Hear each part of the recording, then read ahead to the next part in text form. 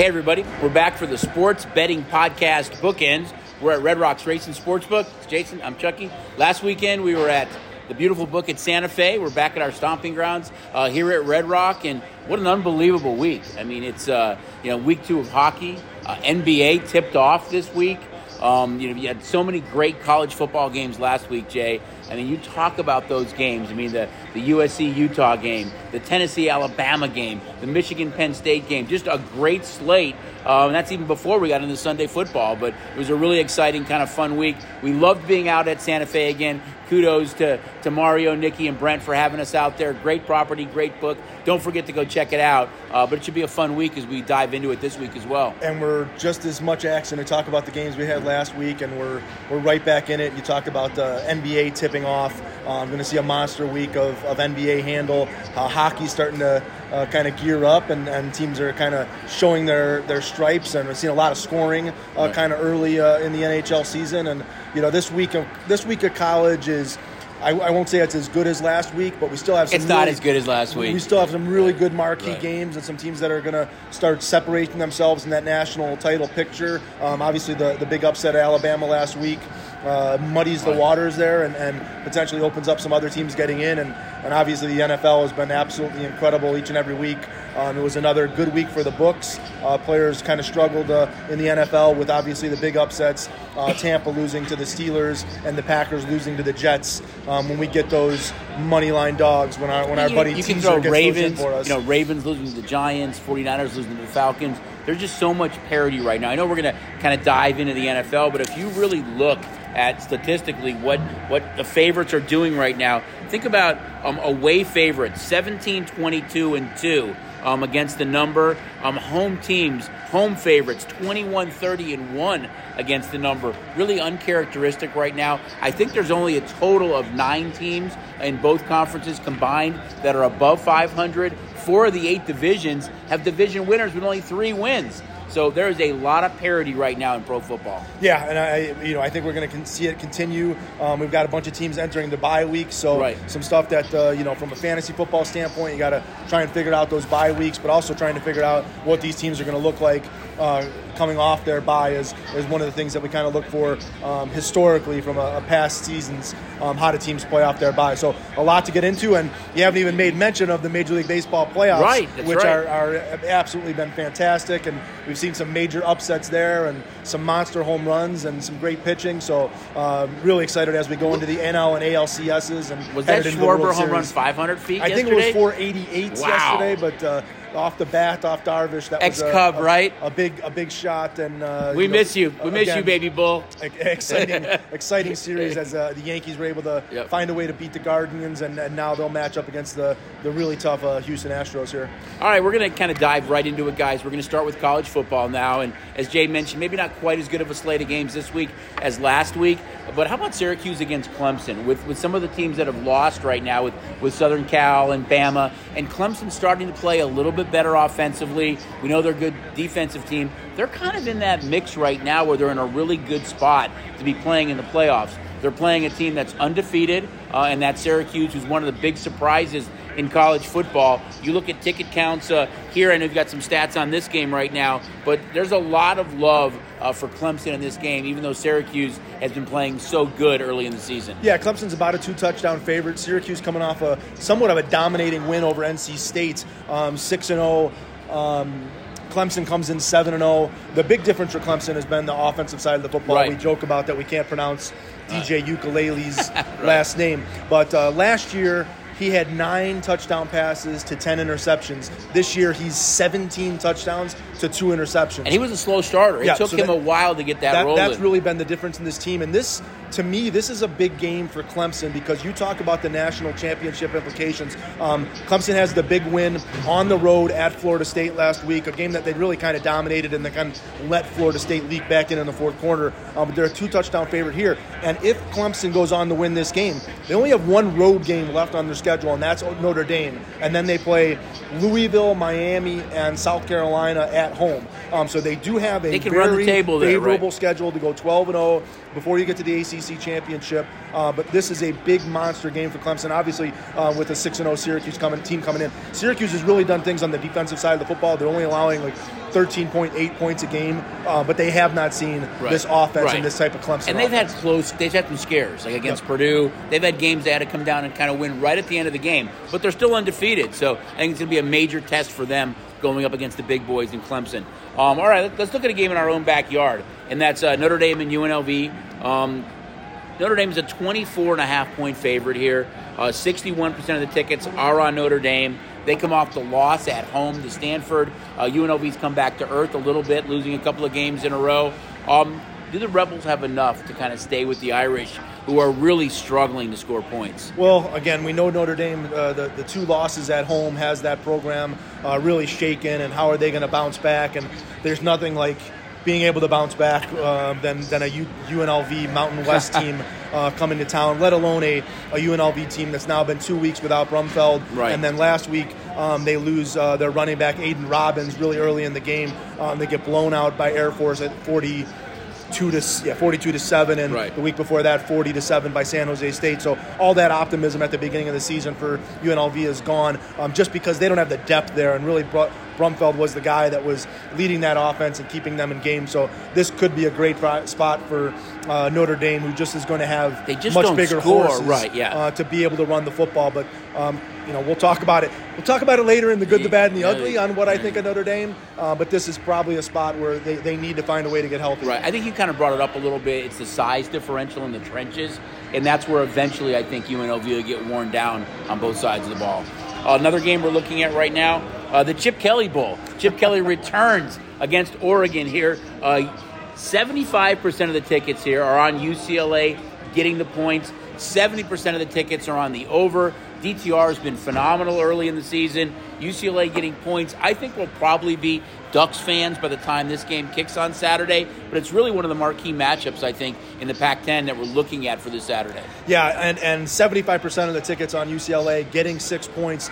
These teams, the last 2 years, has been a 3-point game. The one thing you talk about, Chip Kelly returning to Oregon, obviously, where he made 2 national championship appearances with them, a Rose Bowl with them. He's 0-3 since leaving Oregon and playing against them. He's yet to beat the Ducks as the UCLA. Do you think this is his best team, though, that he's had? Yeah, and they've been close. Like I said, they've only lost by 3. DTR is playing much better at quarterback. He's like 77% completion rate in conference. He's another one, I think.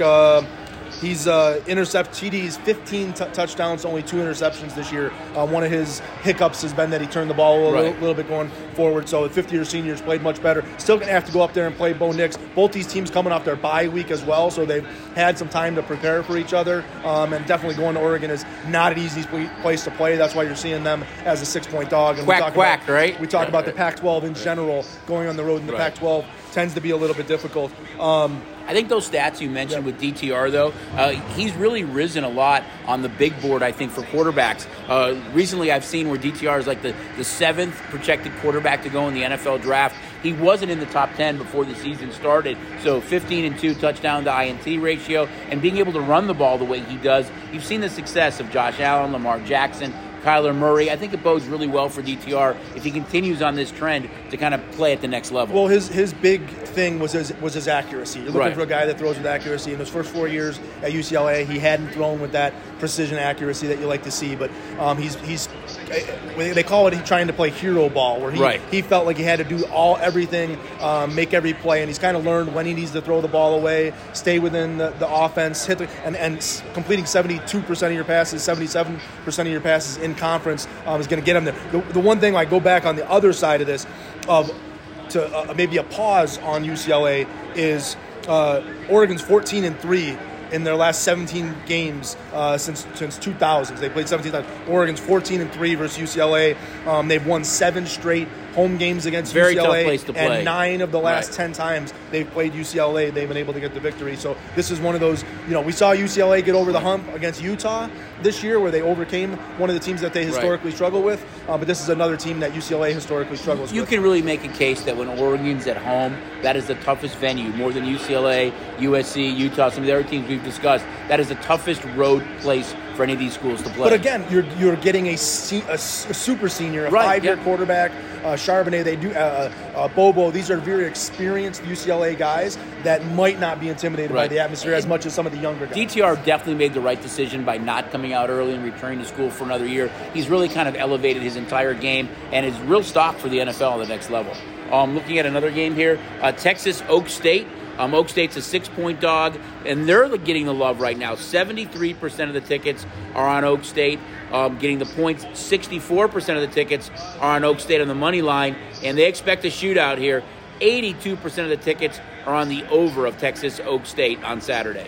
Yeah, well, we saw Texas big 16-point favorite against Iowa State somewhat struggle last week, pulling out I think it was a 24-21 win over Iowa State. Oklahoma State, one of the games of the day last week with the overtime, lost at TCU going to Did you have to mention that, and it went TCU over, of course, which that was arguably our biggest total decision of the day, kind of a dramatic swing. It looked like a dead under with under 3 minutes to go, but they tie it late, and then the multiple scores in overtime caused that game to go over. Yeah, and you see how tight this game is. Ewers versus Sanders. This game is going to go one way or another. One big play, one way is going to determine the game. And obviously, we talk about college football, home field advantages, Big 12, and these type of matchups. Oklahoma State, that place is going to be rocking. But that doesn't mean you can't go on the road and get a victory. It's going to come down to a big play here or there. Yeah, I agree. Mississippi State and Alabama, we're not used to kind of talking about Bama coming off a loss where they kind of mismanaged the clock late in that game, gave Tennessee the ball back. I thought they should have ran the ball more than throwing it. Tennessee wasn't forced to use any timeouts late, and it really helped them a lot to get that game-winning field goal. Bama's a 3-score favorite here, but you're looking at a huge percentage of tickets on Alabama. Well, I shouldn't say huge, but 55% of the tickets on Alabama here against Mississippi State in this game. Yeah, and like we talked about last week, and I came with a laundry list spreadsheet of the scores, Alabama versus Tennessee. You did. And how Alabama seemed to own Tennessee. Right. And you said, well, how high was Tennessee ranked in those games? And I said it doesn't really matter. Right. Alabama loves playing Tennessee. And, I think you have to start looking and asking yourself, is this Alabama team really what we expected them to be, with the fact that they almost lost a game at Texas. They probably should have lost a game at Texas if the quarterback doesn't go and get hurt. They won a squeaker at Texas A&M, where Texas A&M had a chance to win that game. Hyatt and Hooker go have a 5-touchdown reception game for Tennessee. This Alabama team has had a lot of games where they struggle, and now as a 3-touchdown favorite over a solid Mississippi State team, and Will Rogers a good quarterback, it might just be too many points. But we're all waiting for that Alabama to come back and be Alabama. I just don't know it's there. It really seems like it's Bryce Young and Bryce Young only, and sprinkled in some Gibbs, and that's all that they have. I'm glad you said that about Young, because for me, his stock elevated so much even in that loss against Tennessee. I mean, for a young quarterback, he looked at his second, third, and fourth read so many times to keep drives alive. Now, I know that defensively they gave up a lot of points, but his stock has really risen for me, where you can make a case that he should be the number one quarterback off the board coming April's draft. I think just from a body standpoint and where we're at with watching guys go down with concussions, I still would be surprised if he goes ahead of Will Levis. But, the talent level is there. And C.J. Stroud, too. We know how talented he is as well. But really, it's going to be interesting come draft time. And the last college game we're going to touch on is Ole Miss and LSU. Now, we know Lane Kiffin and Ole Miss, they love to score. They love the spotlight. They're getting 1.5 points here. The bettors love Ole Miss. 83% of the tickets are on Ole Miss, and the way that offense, just seems to click on all cylinders, you've got 79% of the tickets on the over. So bettors are backing Ole Miss and the over in this one in a very short point spread, with LSU being about 1.5 points favorite. I'm gonna drop some inside info here. I love inside info. I think despite the fact that 83% of the tickets are on Ole Miss, I think that we have more money on LSU. I like that. We've gotten some sharp action on LSU. This is a classic undefeated team. Going into a road spot where very tough place to play. In a pick and play. Jackson Darts looked fantastic, but this is you're not playing at home. this is going to be an interesting spot. LSU has continued to get better and better each week, so much so with a dominating victory at Florida last week. Where they kind of let Florida come back into the game, but they make no mistake, they really dominated that game. Yeah, it's a really, really tough venue to play, and we talked about last week so many marquee games. Not quite as many this week, but the ones we've touched on, there's really some good games. We didn't touch on it, but one of the other games that I have, Kansas State, TCU. Right. We've continued to see TCU still sit undefeated. Kansas State comes off their bye week. Two quarterbacks, Adrian Martinez, who was the Nebraska transfer, has played absolutely fantastic for K-State. Has to make that trip to play Max Duggan at TCU, but that's another game that I had circled up as a kind of a must-watch, especially from a Big 12 standpoint. If we're going to see this TCU, Texas, Oak State battle things out. They're on the outside looking in with the fact that they're beating each other up, but if something crazy happens, maybe one of these Big 12 teams finds their way into a playoff as well. Right, so it's not only a great slate of these college games that we touched on, but you've got the big UFC pay-per-view card that starts early in the morning that day, so a lot of UFC going on as well. And like I said, we touched on NBA and hockey, but it's tough to try and cover it because we have so many games that we want to cover. But we'll jump into the NBA and hockey a week or two from now and start to show some of talk about those individual games. But man, am I excited about some of the stuff that we're seeing. And funny, everybody asks what's the busiest month or what do you guys look forward to the most? And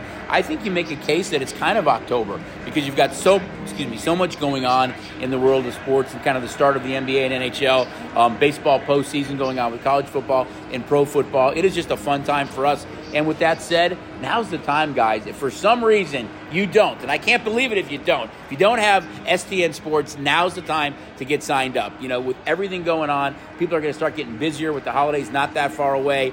Everything is at your fingertips with your mobile phone. Get STN Sports right now. Yeah, that bonus is going to run out. The $500 bonus is only up till October 31st. So you got to get in before October 31st. That's to get kind of scary. That $500 on Halloween, bonus. Right? And then that's based on your deposit amount. So the more you deposit, up to $5,000, you're going to earn 10% back on that bonus. So you got to get in and play it and earn the bonus. But to get that $500 and have that hanging out there and not take advantage of it's just silly. Especially with all this stuff going on. Before we go into our next segment and take a break first, let me touch on Last Man Standing. This is week 8 now for college football. We initially started with 2,908 entries. After week 5, it was 106.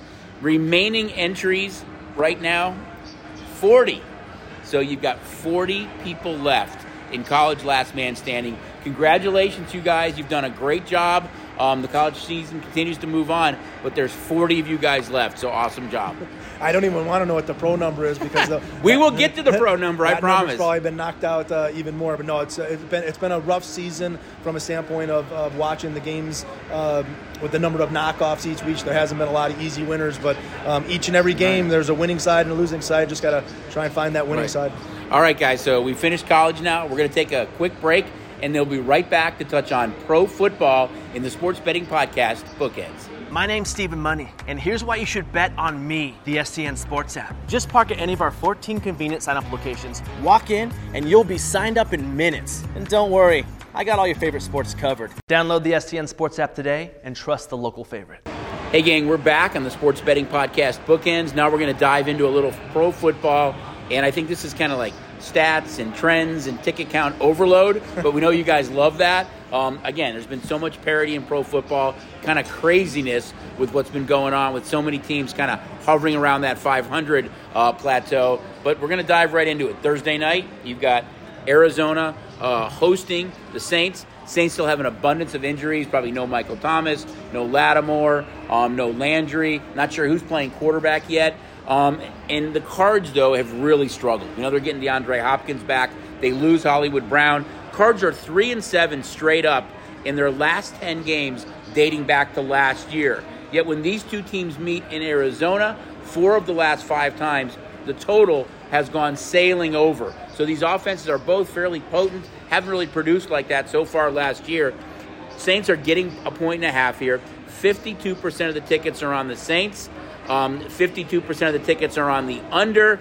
54% of the tickets are on the Saints money line. So early on, the Saints getting points here, even without these key players and a big question mark at quarterback.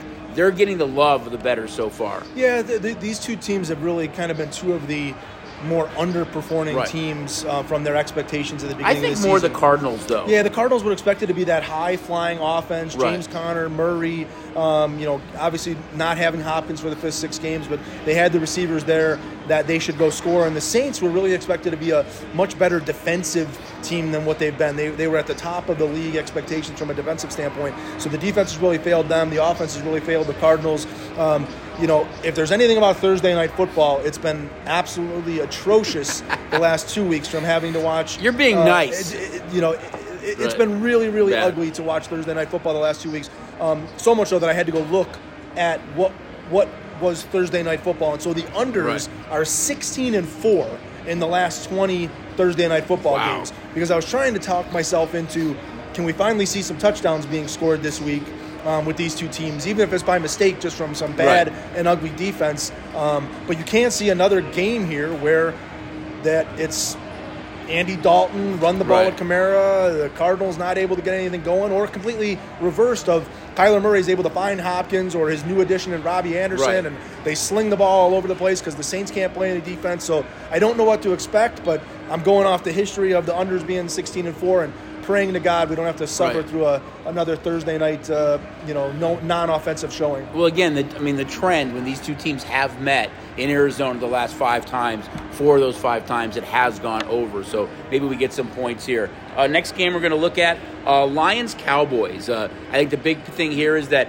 the Cowboys do get Dak Prescott back. Lions come off their bye. It looks like DeAndre Swift will practice, so he'll be back. Cowboys are a touchdown favorite. 65% of the tickets are on the Cowboys. But the bettors like the under here at 61% is leaning towards the under. And interesting stat here, Cowboys are 0-5 going over in their last 5 home games. So you guys have looked at that trend, you've looked at the stats, and you're betting it that way. However, 8 of the 9 last games when these two teams have met in Dallas has gone over. So something has to give there. But trends really kind of show that when Dallas is at home right now, a lot of these games have gone under. Yeah, and I think this is a tough game to handicap and look exactly what's going to happen here. Obviously, Dak Prescott returning to the field, since his week 1 injury. We've seen Cooper Rush and the Dallas offense, and seen them try to run the football, occasionally sprinkle in some Cooper Rush, throwing the football, but not really super aggressive,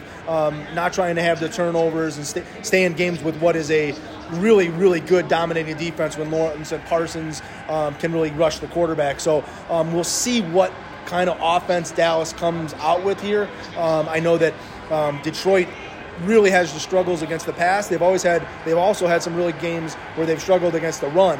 But they do have those offensive weapons, especially if Swift is back and Amon St. Brown is back. Detroit does the ability to go ahead and score the ball, and obviously they're coming off a bye week, so they'll have 2 weeks to prepare for that pass rush that they're going to face. I just wonder with Detroit on the road, their last road game, they got shut out by the Patriots, and going against this pass rush and this defense of the Cowboys, and I think the Cowboys offense getting Dak back, I think Schultz will be back as well. I think you're going to see a much different offense. That defense has been dominant. I mean, they were in that game against Philadelphia, fell behind by 3 scores, cut it to 20-17 before ultimately losing that game. But I think this Cowboy team is much better than we thought they would be at this stage of the season. Next game we're going to dive into, guys, Giants and Jags. And, hey, you have to make a case that both teams are kind of surprises. I think the Giants are a real surprise at 5-1.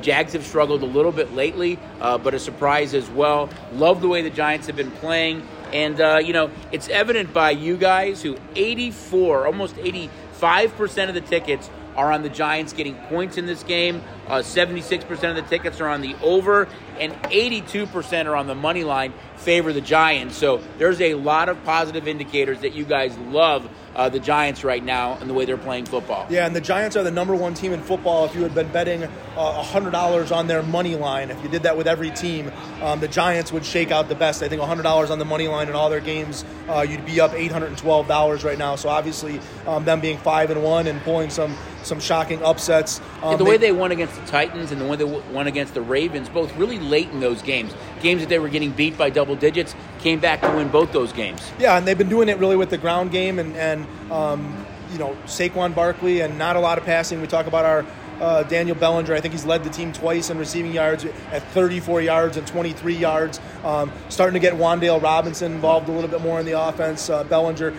But they need to find a way to exploit this Jaguars secondary. That's really one of the Jaguars' problems is we saw the Colts last week. I think Matt Ryan dropped back to pass 57 times. So they're not a team that had his best game of the year. Not a team that you're really going to run a ton on. You need to pass on them, which really isn't the Giants' strength.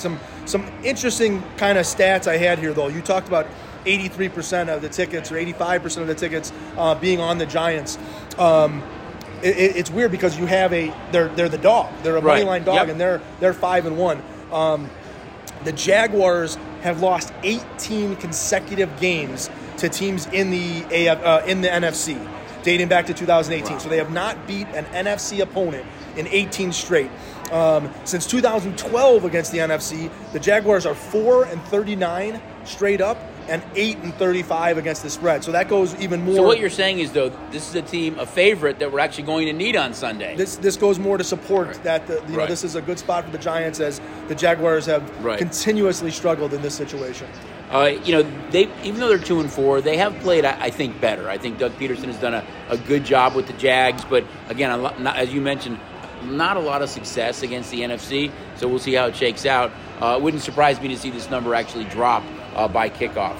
Next game, a big AFC South matchup. Colts-Titans in this game. Titans are in first place in the division. Colts are playing a little bit better. 54% of the tickets are on the Titans, 55% over. But there's some really interesting trends on this game. The Colts are 8-2 against the number. Their last 10 games as a dog. The Titans are only 2-8 straight up in their last 10 games versus Indy at home. Also, they're only 3-7 over as a favorite their last 10 versus Indy. So, not a lot of scoring. Tennessee has struggled against Indy, and Indy has done great as a road dog against the number. But Tennessee's beaten Indy once already this year. So something has to give in this one with kind of conflicting trends for both teams. Yeah, not only has Tennessee already beat them, but they beat them in Indianapolis, and it was just 2 weeks ago, and kind of a dominant Derrick Henry type start. I think he rushed for 116 yards and a touchdown. Tennessee really controlled the game. Colts need Jonathan Taylor back here. They were able to come back a little bit late. I don't think Tennessee actually scored in the second half of that game. I think they had 24 at halftime, didn't score in the second half, so maybe the Colts figured something out in their halftime adjustments, and that's would bode well for this game. In this game, but still facing a Tennessee team that's coming off their bye week with a healthy Derrick Henry, and I just don't know which Matt Ryan we're going to see and what offensive line we're going to see. We're just 2 weeks removed from watching the Denver Broncos, all over him, and I know they were able to sneak out a win in Denver and then the win over Jacksonville. So this Colts team, finds miracle ways to find a way to win, but I think Tennessee's the better team here, and they're at home and you're laying short points. And Tennessee can make a big separation in the division here with the rest of this division. Tennessee or the Jaguars losing to the Colts last week.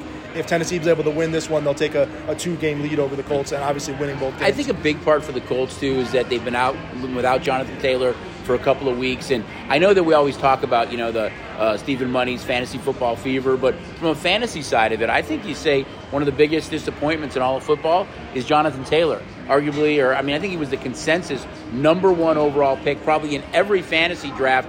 Really hasn't been the same back that he was last year. Yeah, and injuries take their toll, and we talk about it every year. These top backs that get drafted in the first round and they go down and they're not producing points for you. Even before the injury, teams are keying on him. I think you thought the addition of Matt Ryan would open things up for some of the young receivers and Pittman. That really hadn't been the case. They were still putting 7 and 8 guys in the box, and Taylor really hadn't gotten off so far early this season. Yeah, and I don't know, check his status of where he's at, whether he's going to be 100% or if he's going to try and go battle this game not playing at a full 100%. We're going to go into Bengals-Falcons right now. Falcons are getting almost a touchdown here. Interesting stat that the Falcons are the only undefeated team against the point spread this year. Been in every game. Bengals are only 1-9 over in their last 10 home games. So their offense hasn't scored a lot of points. And you look at Atlanta, who's the only undefeated team against the spread this year, it kind of looks like a closer game. But Cincy now has rattled off a couple of wins in a row. They're in first place in the NFC North with a lot of struggles with a lot of teams there, in the AFC North, I should say. But something has to give here. But I'd say Atlanta, they're 3-3, and I guess you could make a case that they're one of the biggest surprises in football just because they're 3-3. Yeah, they played really good, and they're one, roughing the passer call away from potentially going and beating the Bucs in that game and sitting at 4-2. Mariota's been a really surprise on the offensive side of the football. Drake London's been great. Algier, they're finding guys out of the backfield with Cordell Patterson down. We saw Kyle Pitts score his first U.S. touchdown. His first touchdown. He scored in London last year. And so they're gaining confidence as they go. The Bengals continue to try and find a way to involve Mixon and Chase, and we've just seen where they can't keep these guys on the field as T. Higgins has left several games. But the Bengals are still solid. They just are not a blowing teams out. They're letting teams stay in the games. They're missing field goals. They're in the red zone. They're not converting touchdowns, and those are the type of things that Atlanta's been capitalizing on and being able to stay in football games. But I think you look at the struggles of so many teams in the NFC right now that I guess you can't say that the Falcons are out of the wild card mix. I still think there's better teams, but again, one of the bigger surprises right now, I think at 3-3. Well, they're going to get to continue to beat up on Carolina, who we're not expecting much out of, and unless things turn around in New Orleans, that's a beatable team as well, and obviously well documented, the struggles of the Bucs right now. So that division is searching for a team to start playing some good football. Right. Obviously, the Bucs get the Panthers this week in a game that they're over a touchdown favorite to stay on the top of the division, while the Falcons go on the road and as a dog. But I think the division is somewhat still wide open. Browns-Ravens, a big divisional matchup in the AFC. Ravens are almost a touchdown favorite here. 74% of the tickets are on the Ravens. Ravens have found a way 3 times this year to blow double-digit leads, yet they're still the favorite in this game. Ravens are only 3-7 over in their last 10 games as a favorite versus Cleveland, and in their last 10 games at home against Cleveland, but they're 5-0 against the number in their last 5 games against the Browns. This Raven team, to me, is a head-scratcher. They look so good for basically 3 quarters. I know we've questioned some of the decisions they've made late in games. Lamar Jackson has looked really good with Mark Andrews. They've been playing without Bateman. Duvernay has stepped up a little bit.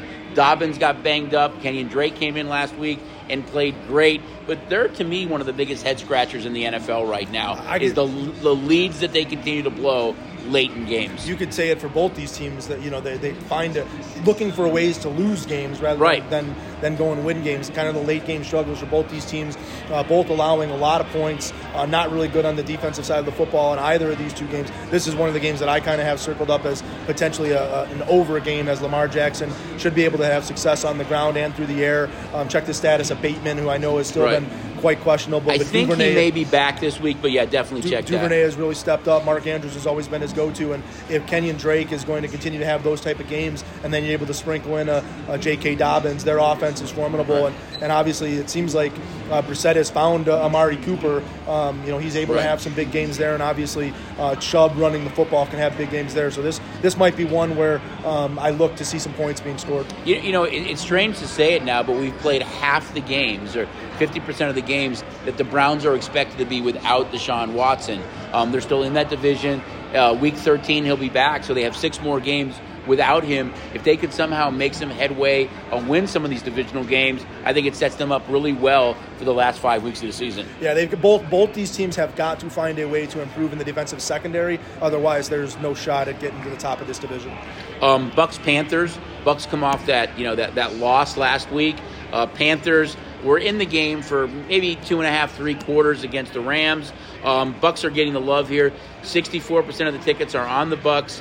When these 2 teams have played each other, 4 of the last 5 times the game has gone over. So you get a lot of scoring there. Yet right now the betting trend is 54% of the tickets have gone under. This Tampa team just doesn't look like the same Buck team to me. Brady seemed to have trouble throwing deep in that game. I know he's had a lot of receivers that are kind of banged up. They just don't look to have that killer instinct right now. I know they're 3-3. They're tied with Atlanta in the division right now. I still think they win the division, but they just don't look the same. And in Carolina's side, they traded Robbie Anderson. A lot of rumblings that before that November 2nd trade deadline that Christian McCaffrey gets dealt, DJ Moore gets dealt. P.J. Walker found a way to actually be one of the few quarterbacks in NFL history to, at the end of the game, have negative passing yards, which is almost unbelievable. What's he going to do against Tampa's defense? And the Bucs are one of the bigger favorites on the board in Week 7. Yeah, and we might see Jacob Eason as the starting quarterback in this game. So a lot of question marks. But you talk about Tampa, and we said it months ago as we were sitting here. I thought that they were one of the divisional favorites that could be beaten. Now, whether that was the Saints, I honestly didn't think the Falcons could win the AFC South or the NFC South. I thought it was the Saints that would be the ones sneaking this out. But age catches up to everybody, and it really looks the eye test when you watch the Bucs play that it's finally caught up to Tom Brady. He just doesn't look like the same Tom Brady that we've seen. The offense seems to be the same. He still has the Fournette. He still has Evans and Godwin, and I know they want to talk about the injuries there or no Gronkowski, but he's just not making the throws. He's missing a lot of throws, and the line doesn't seem to give him a ton of time. And I don't know when it's going to finally catch up that this isn't the Tampa Bay Buccaneers team that we've seen the last 2 years. You've seen them struggle and lose to a Green Bay Packer team that is also having similar conversations about their offense. And we've seen this team get beat by the Pittsburgh Steelers, who I'm a week removed from calling them the worst team in the NFL. With Kenny Pickett. They were projected a first or second draft 2 weeks ago. Kenny Pickett going in the quarter, coming out after being hurt, Trubisky coming in. They had no semblance of an offense. They're able to go and find a way to get a victory. Najee Harris finally catches the ball for a touchdown, and we finally see Chase Claypool emerge from nothing this past week. And so I was shocked to see the Bucs go lose to the Steelers, but I don't think that this is an irregularity. I think this Tampa team is in some real trouble, and they don't have the offense that they're going to need to keep themselves in the playoff hunt. Well, I think the one benefit for them is that they play in the NFC South. So they can be mediocre. They could possibly, finish 8-9, 9-8, and still win that division. And once you get to the postseason with Tom Brady, things can get corrected really quickly with a postseason win. I still think they're odds-on favorite to win the NFC South just because there's not another team there that I think is going to challenge them with the Saints' injuries, how young Atlanta is. We know Carolina's in the midst of a fire sale right now. I think they still win the division, but once they get to the playoffs, can Brady flip that switch or not, I think is going to be key. I don't think the light's on. He could flip the switch. I just don't think there's a light bulb in the switch to turn on. I think that I'm down on the Bucs, and I'll be surprised if they're able to turn this around. Packers Commanders. No Carson Wentz. Quarterback change there. Packers coming off a loss at home to the Jets, but the bettors love them. 74% of the tickets are on the Packers, but they're not getting a whole lot of love for scoring. We talked about some of the offensive woes of Tampa, some of the offensive woes of Green Bay. 64% of the tickets are on the under here, but the total has gone over in 4 of the last 5 games that Washington and Green Bay have played in Washington. So last year they played in a game that Washington had so many opportunities to win and cover in that game. They didn't get it done. A lot of turnovers at the quarterback position. Right now the Packers are about a 5.5-point favorite against the Commanders and no Carson Wentz. Yeah, and I don't know losing Carson Wentz it affects this line, and I think that the Commanders may be a better team with affectionately Tyler Heineke. Heineke. They're a better team, and I think the emergence of getting Brian Robinson. I think if they win, we'll bust open a couple of Heinekes. I think Brian Robinson, the emergence of him in the running back and getting him back to pair him up with Gibson makes them dangerous. Obviously, we know what McLaren can do there on the back end. But the thing that's concerning to me is we saw Washington in Chicago last week, and the Bears were able to get down in the red zone 3 times and, again, fail miserably. We won't go back and haunt ourselves with Justin Fields' struggles. And I like Herbert the October haunts kind of analogy there. I like that. Mooney can't catch the ball at the goal line. A lot of things that may have happened in that game. But Washington can be exposed on the back end. Washington does not have a very good secondary. The Bears were really unable to expose that. And if there's any quarterback in the NFL that should be able to expose a bad secondary, it should be Aaron Rodgers. I just don't know if he's got the guys to go along with him. We saw Cobb leave the field in that game last week. Obviously, the Packers are absolutely reeling after the loss in London to the Giants and then a home loss to the Jets. So I have a feeling that this is a very aggravated and we'll call it pissed off Packer team that's going to be going into Washington this week. I think this number goes up and we see a lot more Packer action, and I think we'll be huge Commander fans on Sunday. I think when you look at Green Bay and the offensive struggles there, look for them to be really active at the trade deadline. If it's a Kendrick Bourne, if it's a Chase Claypool, a DJ Moore, you've kind of heard Rodgers already start that, I need us to go out and get me some help. So it wouldn't surprise me now, especially with Cobb going down and some of the struggles of Watson and Dobbs there, that they go out and get another veteran wideout to really help him. And guys like Moore and Claypool could be game changers for them, I think, on the offensive side of it. But let's look at the next game here. Next game on the list, Jets-Broncos. We've kind of talked about some of the surprisingness of the both New York teams. Jets are 4-2 right now. Broncos arguably one of the bigger disappointments in all of football. I think when that trade occurred in the offseason for Russell Wilson, we expected that offense to be dynamic. He keeps saying, let it ride at the end of every press conference. That offense has been horrible so far. I think they're dead last. He hasn't looked like the same Russ.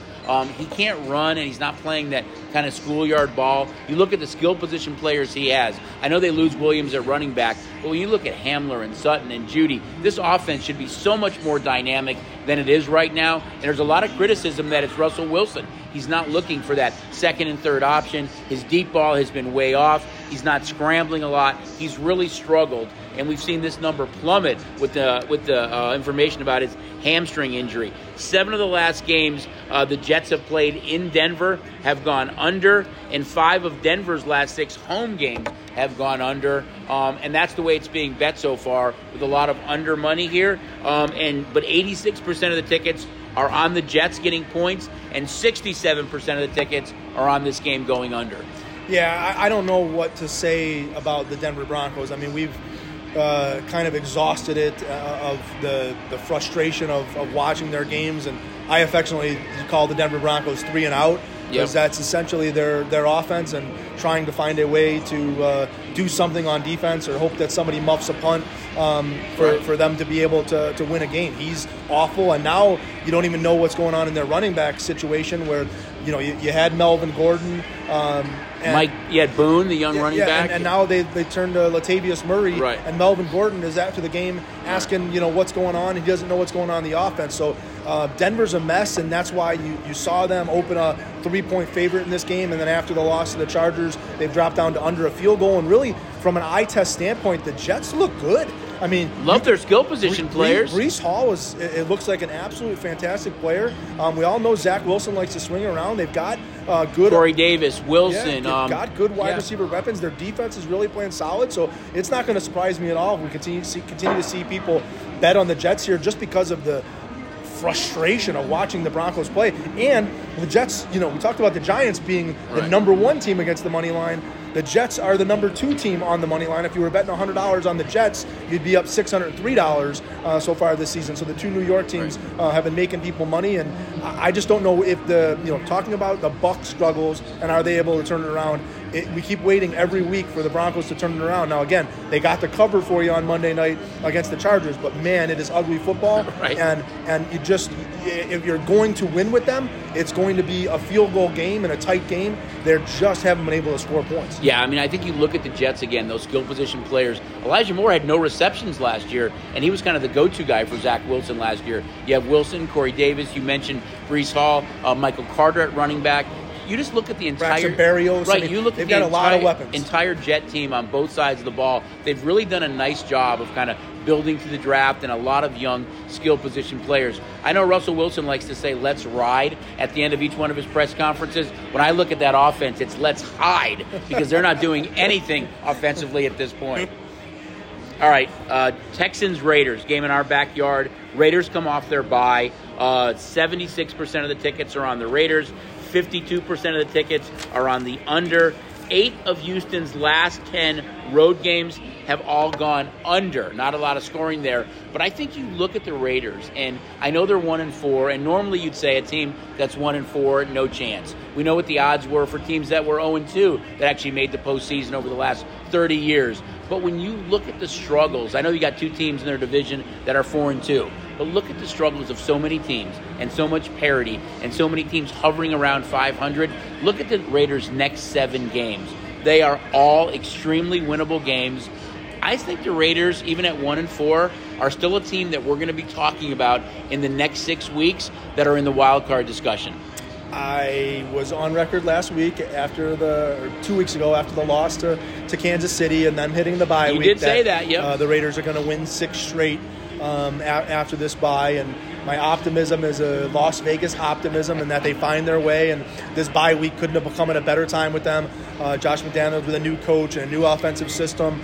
You can see that the Raiders have the players to win these games. Their offensive weapons. Couldn't you make a case that they should have beat Kansas City and they should have beaten Arizona? They've had really, really tight games, and the best thing that can happen to them is this Houston team coming to town. Right.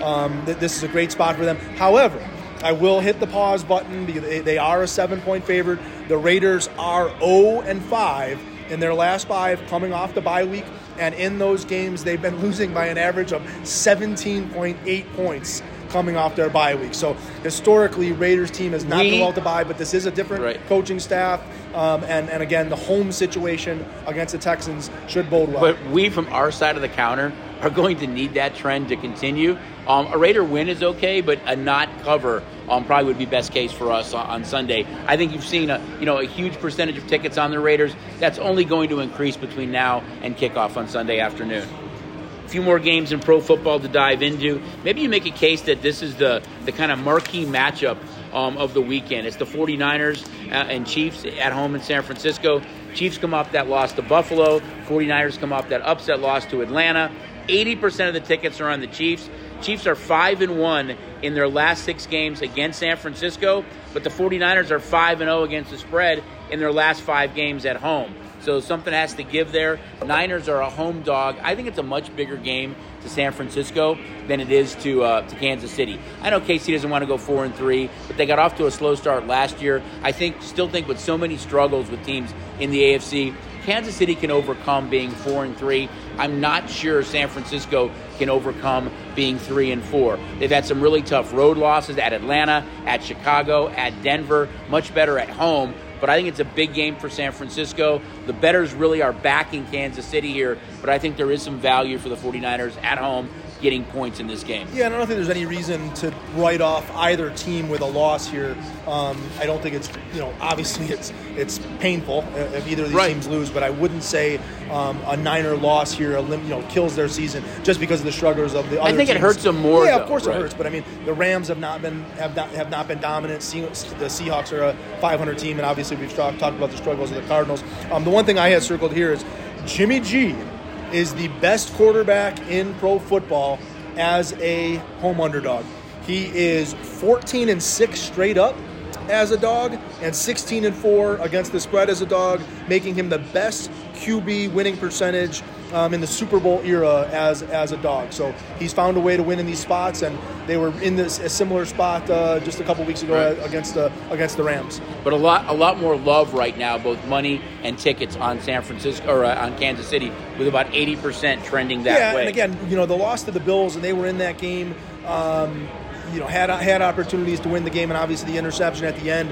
And people remember what they saw last, and that's the Niners losing to that Falcon team. Obviously, back-to-back weeks on the road for the Niners. That was a difficult spot. Again, we talk about an improving Falcon team, but the Falcons were able to move the football up and down the field, and that offense isn't nearly as good as the offense they're going to see that the Chiefs bring to town.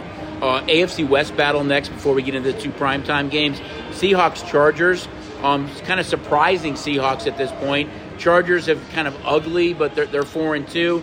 64% of the tickets are on the Seahawks getting points. 64% of the tickets are on the under in this game. 9 of the last 12 home games for the Chargers have gone over. Also, 5 of the last 7 times that the Chargers have played Seattle at home these games have gone over.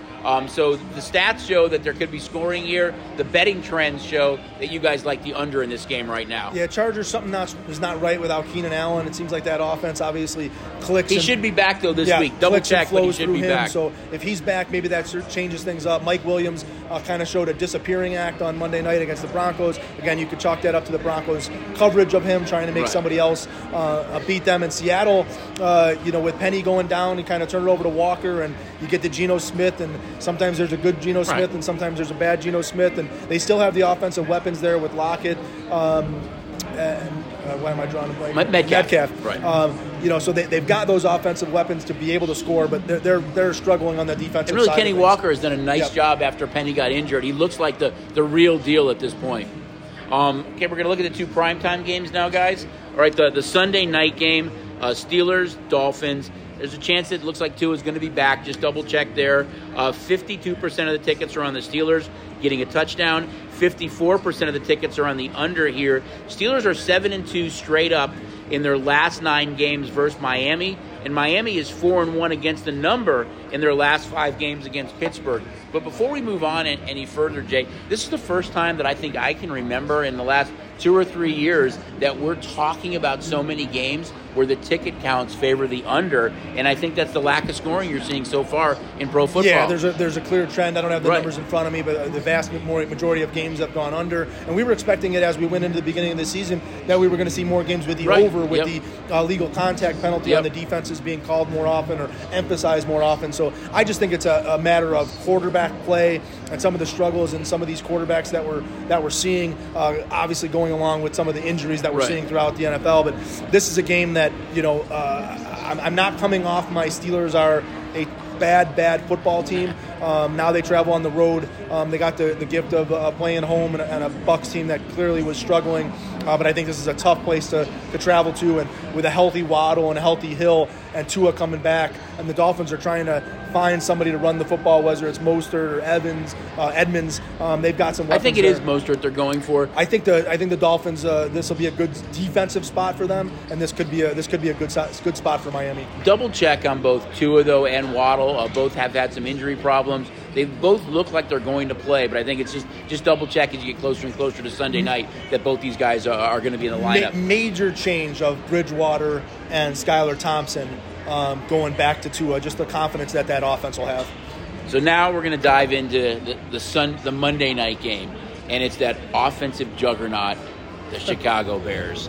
3 times in the red zone in their last game. I think they're the only team that had driven over 60 yards 3 straight times, 3 times in one game, got inside the 5, and came away with exactly 0 points. And I know it hits close to our heart because we're both Bear fans. They're getting over a touchdown in New England. New England has played really well the last couple of weeks. Last time they hosted an NFC North team, it was the Detroit Lions, who have an extremely potent offense. And guess what? They were shut out in New England.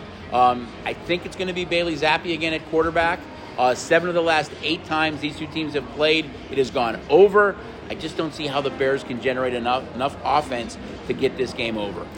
Yeah, in the Bears offense, I think that Josh Allen has more yards than the entire Bears offense combined. And so that's just, the struggles that they're in, and Eberflus, the first year of putting this in. And I just don't know that this is a good spot to like them in. Obviously the extra rest from playing on Thursday night, but the Patriots are playing really, really well. They have a really solid defensive football team. They really, really run the football well. Stevenson has been great. Yeah, they do not turn the ball over, whether it's been Jones or Zappi. They're kind of make the play on the offense and they've been getting guys to do it. Thornton and these guys you don't even know scoring touchdown for the Patriots, and obviously on a Monday night returning up to New England, this looks like a really difficult spot, and that's why the Patriots are over the touchdown favorite. And this is going to be another spot. I think the Patriots in their last home game pitched the shutout against the Lions, so they'll be looking to do the same thing to another NFC North foe. I mean, it clearly could be a different narrative about the Bears offense because they did drive against Washington and put themselves in scoring position early in the game. He hits the back of an offensive lineman's head. And then when he had Ryan Griffin, the tight end, open in the end zone, he kind of just flung that ball. I mean, I know there are opportunities for for Fields to kind of grow and progress. He had a much better game the week before that, but he's got to make the plays when the plays are there, and I think that's going to help his development a lot. It's back-to-back weeks that they're playing on primetime football, so the entire country gets to watch him play. Yet they've had 11 days off, though, to kind of get ready for this Patriot game, so we'll see if they've made any adjustments at all. Well, I hope they don't have Velus Jones returning punts. If they don't make that adjustment, I'll question what the heck is going on. And we're going to end up being, a Bear fan Monday night. We're going to end up being Bear fans because the money is going to be on the Patriots. But this really just looks like a great spot for the Patriots. The Bears were able to move the football on Washington last week. This Patriot defense is much better than that Commander defense. Before we move on to the next segment, I think it's a little bit deja vu for the Patriots. I mean, you get the injury to Bledsoe, and then Brady becomes the star. And I know Mac Jones had a really good rookie year. He has struggled a little bit this year. Bailey Zappi comes in and has really looked good in a couple of games right now. He starts this game and gets another really impressive win. I mean, everything points to Mac Jones starting again when he's healthy. But does it make Belichick kind of think a little bit about this young quarterback who at Western Michigan really flung the ball around the entire field, is more of that kind of gunslinger mentality? I know that's not New England's makeup. It's, manage the game, don't turn it over, run the ball, and play great defense. But I think Bailey Zappi's played really well so far for the Patriots. I don't think they'll make the change. I think when Mac Jones is healthy, they'll go back to Mac Jones, and I think that's just a product of what they're trying to accomplish there in New England. They're not asking their quarterback to go win them football games like we see in a lot of these other teams throughout the league, that the quarterback has to go make plays. They'll play in those type of ball games. They'll run the ball, and shoot the ball on the short pass routes, and so both of these guys can be successful in that role. And I think they'll make the move back to Jones when he's healthy. But that doesn't mean that Zappi couldn't win in this situation, and Jones can't win in the same situation. I think that's just how that offense is built for the quarterback to not make those mistakes and not have to go win football games. And you touched on it. I think the quarterback struggles of the entire league this year is a product of all the unders we're seeing. And in New England, I guess it's a good problem to have that you've got two kind of good young quarterbacks that can each go out and win a game. Before we come back and get into our two favorite segments, Stephen Money's Fantasy Football Fever and the good, the bad, and the ugly. I can hear that whistle now, John.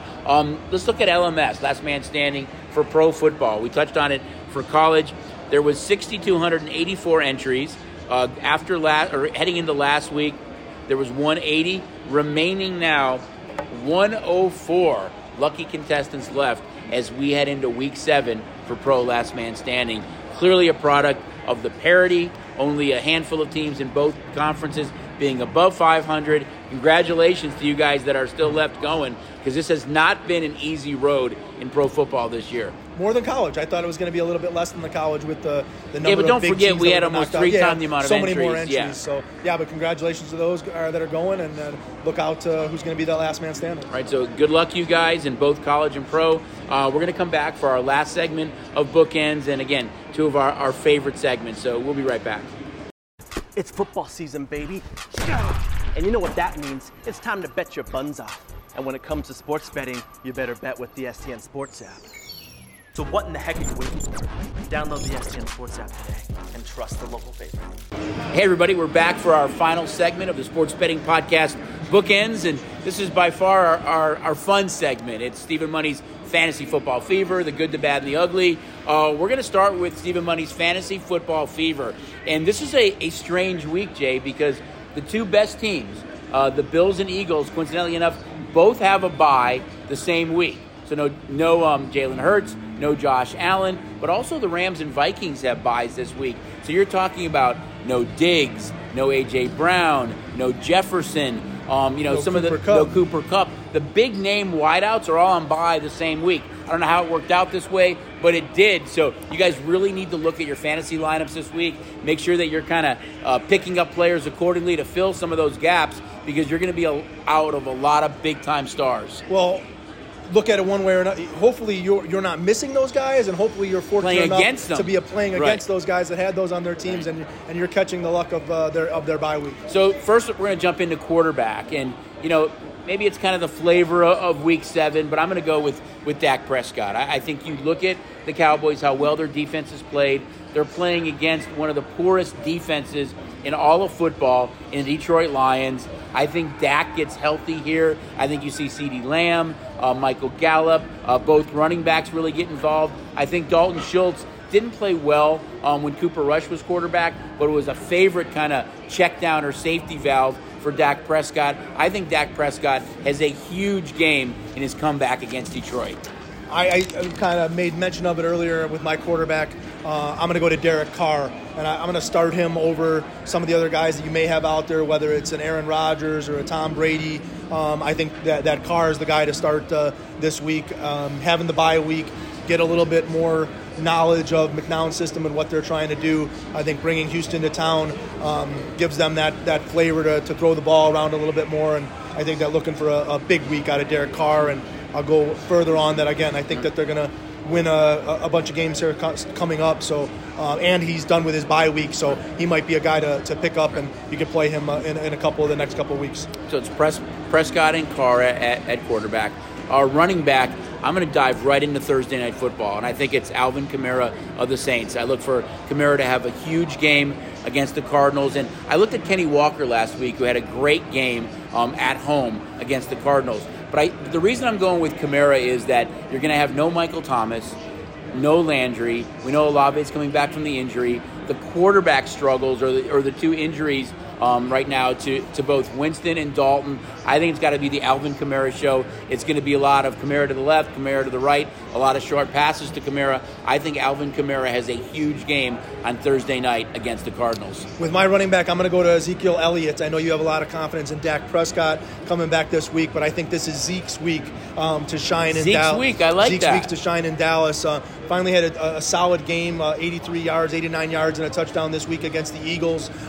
He's been getting in that 13 to 15 carries range. I think that this week against the Detroit Lions, he's going to get probably north of 20 carries. In the Lions' last two games, running backs before their bye week, they gave up 161 yards rushing to Ramondre Stevenson, and they gave up 151 yards to Rashad Penny. So there are some problems on that defensive front for the Lions. They had the bye week to figure it out, but I think that this is a good week for Zeke to get a lot of late carries, and I guarantee he scores a touchdown this week.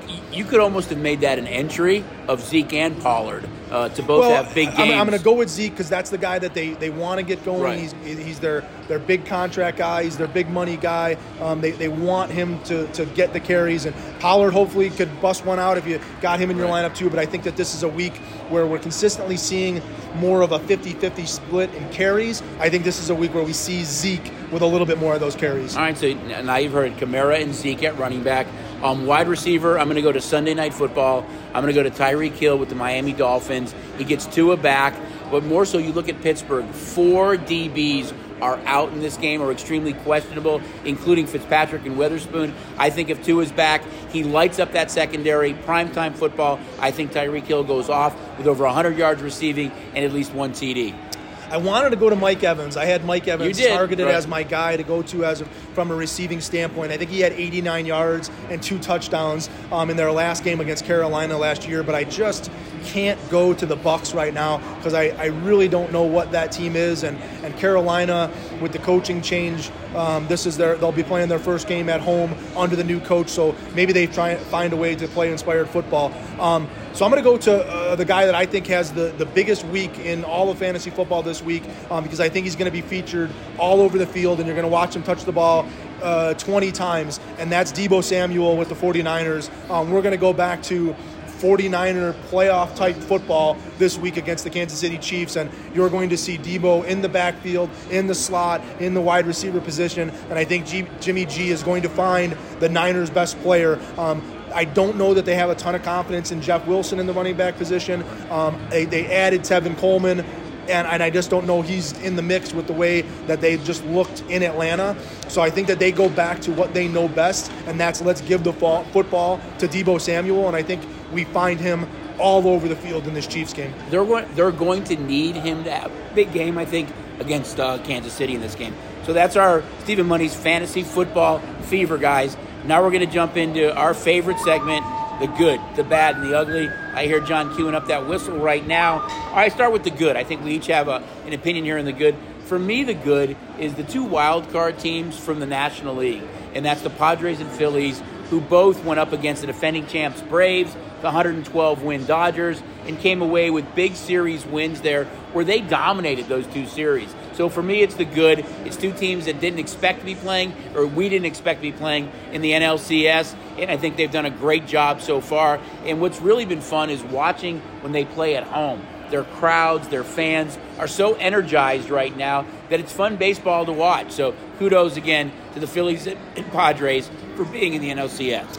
My good, I'm going to go to the New York football teams. It's been all too often that the Jets find themselves in the basement of the league, and the Giants haven't been good. And I can't tell you how much money the books have lost on people betting against the Giants and the Jets. And so it's been a pleasant surprise that see these two teams playing well and getting wins, and it's been winning money for the books. And I think it's going to continue. I think both these teams have found something, and you should find a way to maybe start backing the Giants and the Jets. They're definitely fun to watch right now. The bad, I'm going to stick with football, and I think it's so many teams that we expected to be good, that we'd be talking about the 49ers, the Rams, the Packers, the Bucks, that the struggle that these teams have had. To me, it's the bad right now. There's a lot of bad football or mediocre football going on by some of the best teams, or that we expected to be the best teams. These are all teams that were favored to win their division that are really struggling right now. My bad, and I'm going to kind of stick in the same somewhat idea that you have there. My bad is Thursday night football. Actually, that was my ugly, so we're good. I mean, Thursday night football has just been atrocious. I'm excited for the NHL and NBA to finally get going, and I'll flip over to NBA Thursday nights on TNT rather than watching these the struggles of these Thursday night football teams. All right, the ugly right now, I'm going to defer to you. I know you've got something that you wanted to target here for the ugly, so we're going to finish it with the ugly. I think I've used them as my ugly before, and it's strange that I have to go back to them as my ugly again. But growing up in Chicago and being a fan of the Notre Dame Fighting Irish, it's ugly. And there's no other way to say it. I think I used them as the ugly after the home loss to Marshall, and now we're sitting here this week following a home loss to Stanford. And Stanford was a 1-4 football team coming into that game on the road, and not a good football team. Their only win was over Colgate. And they're able to go in and beat Notre Dame. And Marcus Freeman came in as potentially a savior to replace Brian Kelly, and a great recruiter, and that they had a chance at national championship aspirations. And this team's now lost 2 games at home. Right. And I don't know how long it's been since they've lost 2 games at home. And they've got to play a home game later this year against Clemson, so that they could be sitting on 3 home losses. They get the gift of the Rebels, UNLV, going there this week, so maybe they get right. But all is not good. All is not well in Notre Dame, and shame on Notre Dame. And they're my ugly this week. They've been your ugly for a couple of weeks. Until they turn it around, they might end up being my bad, even with just a win over UNLV. So, guys, it's always fun being on with you guys. Don't forget, such a great time to get signed up for STN Sports if you don't have it. And we love it when you guys come out and experience everything we have to offer in all of our properties. But here at Red Rock, we've added 2 more of our Racing Sportsbook kiosks adjacent to the bar. So we know the crowd gets kind of busy on Friday, Saturday, Sunday, Monday. Use one of the Racing Sportsbook kiosks. So convenient to make your bets, not only here at Red Rock, but all of our properties, but 2 additional ones here in the Racing Sportsbook. So, guys, again, we're excited to have you. You want to finish it off? No, my other ugly, if you wanted to, I hate to harp on the uglies, but if you're a Broncos fan or a Bears fan, you hate punt returners. Right. Because you play a fight in a football game, and your punt returners or your punt teams can't execute receiving a punt, and that costs you a football game. That gets real frustrating. Yep. Very, very true. Guys, again, we're excited to be back here at Red Rock. Last week we were at Santa Fe. We're going to be hitting some of our other racing sports books throughout the Station Casinos family in the coming weeks. Again, love it when you guys come out. Good luck to the remaining guests that are left in Last Man Standing. And we'll see you guys next week on the Sports Betting Podcast Bookends. He's Jason. I'm Chucky. Good luck this week, guys.